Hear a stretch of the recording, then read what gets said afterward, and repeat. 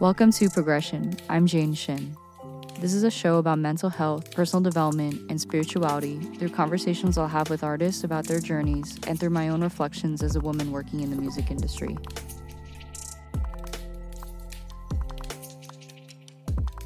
In this episode, I wanted to share my notes from reading the book Essentialism, The Disciplined Pursuit of Less by Greg McKeown. To me, this book has taught me about the importance of staying focused on my purpose and emphasizes the importance of boundaries. So when we look closely at the word essentialism, what does that mean? If we break it down, the core of it is essential. Essential meaning a thing that is absolutely necessary. And according to Greg McKeown, essentialism, in his own words, is about making the wisest possible investment of your time and energy in order to operate at your highest point of contribution by doing only what is essential. So the way I understand it is that we have limited time and energy. We have one life we're living here, and it's important to make sure that we're utilizing our time wisely. And we're utilizing our energy wisely and be at the best level that we can.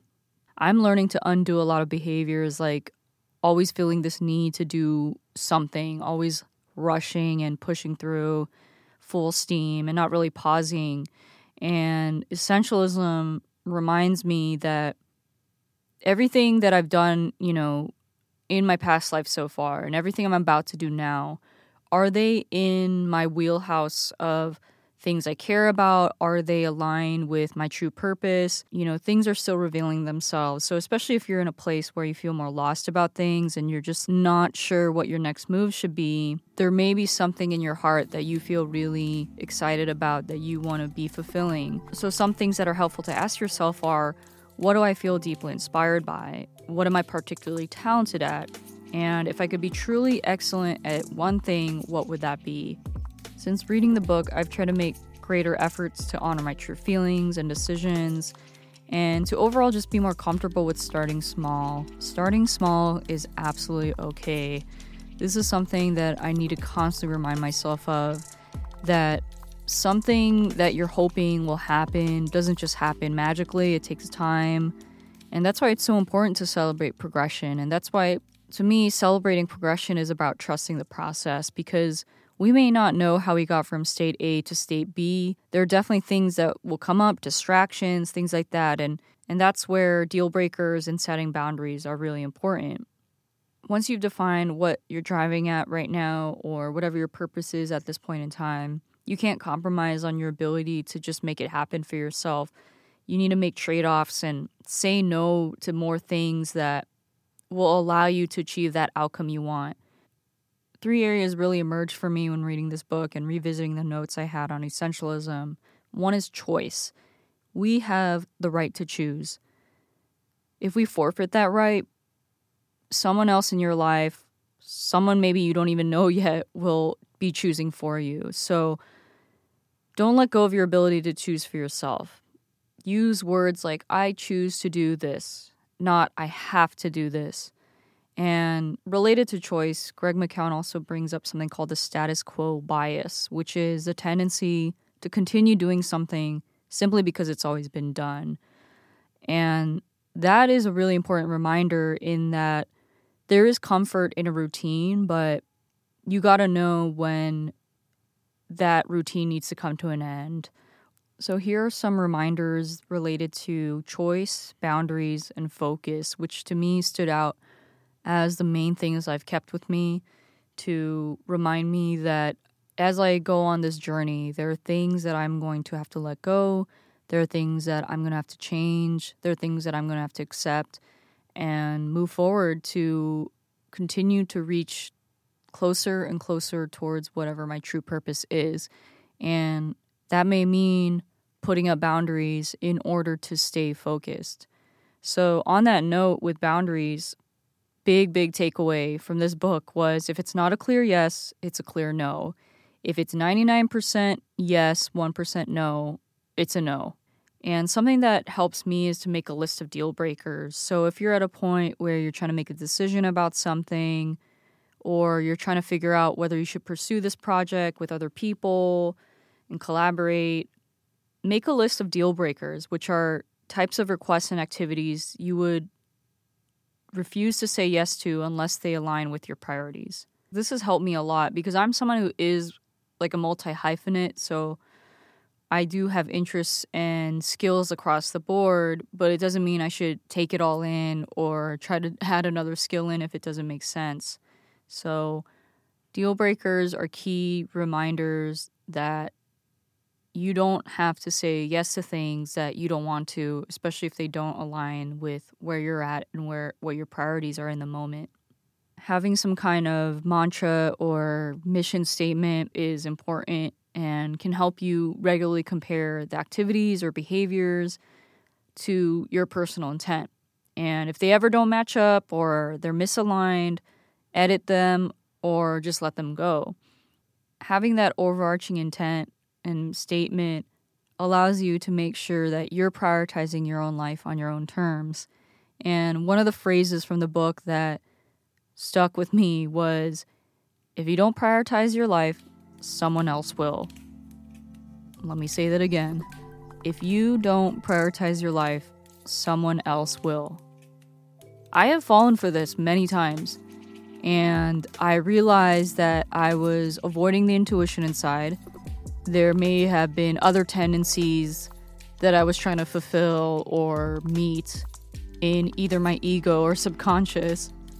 If you take on other people's priorities because it feels like you're checking off a box or you're getting something out of it in some way, but it's actually not in line with your purpose or what you're trying to accomplish in the moment, then all these things are going to start accumulating where you take on things that you actually don't want. And another thing to ask yourself is, what kind of problems do I want? What do I want to go big on? What are the things that I want to be invested in? Because there's going to be tasks, requests, questions, opportunities that are being flung. And it's really important to tune in and ask myself, what is worth my time and energy to spend time on? And that means cutting out casual commitments. When someone asks you for something, pause for a few seconds before you agree to something. Remind yourself that the more you think about what you're giving up when you say yes to someone and their request, the easier it is to say no. So this harkens back to knowing what your personal intent is, knowing what your intentions are, knowing what your purpose is, knowing what your mission is. And if these casual commitments and asks and things come your way and they aren't furthering you along your own journey, it's okay to say no. Because what matters is your time, your energy, and how you want to actually maximize that to meet your purpose. I've dealt with moments of feeling bad because I wasn't able to participate in something or give my time to someone.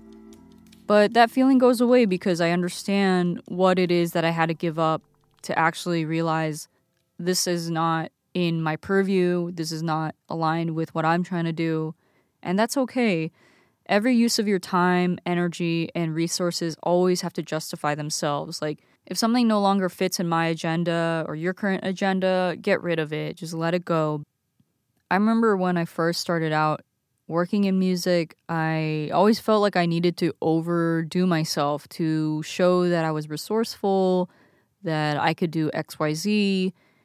And it was so much focus on the external of like, what can Jane perform and get done? What kind of emotional labor can I provide? This book taught me that I got to get back to my core, to understand what my intentions are, to understand what my mission statement is, to understand what my purpose is, to really get to know myself so that I have an easier time saying no to things that aren't going to fulfill me or meet me halfway and be mutually beneficial, and to allow me to stay focused on taking care of myself and taking care of my needs and priorities without compromising who I am. I'm not even saying that I have it all figured out. Like, I know exactly when to say no to things. Like, it's like all still a work in progress very much, but Essentialism has taught me that it's okay to be me and it's okay to have the goals that I have. It's okay to stay focused on the purpose that I have. It's okay to cut out people, opportunities, projects that aren't in line with who I am and my value system. It's okay. With that said, your time is valuable, your energy is precious, your goals are absolutely important, and if anything in your path gets distracted by different things that aren't in alignment with that, then just let it go. I like to end each show with a note of gratitude. So for me, in conclusion of this episode on essentialism, I'm grateful for the time I'm spending on this journey, getting to know myself and to stand in my truth, to speak my truth, to get more comfortable setting boundaries and figuring out what my deal breakers are and not feeling shame or guilt about them. And I'm grateful for you if you're listening. I hope you got something out of this episode. I'll see you on the next step of progression. Thanks for listening. Head to progression.fm for more information and to hear all episodes. You can also find me at progression.fm on Instagram and at progressionfm on Twitter. Stay in touch and take care. Intro music is by Matt Vista of the lovely duo April and Vista.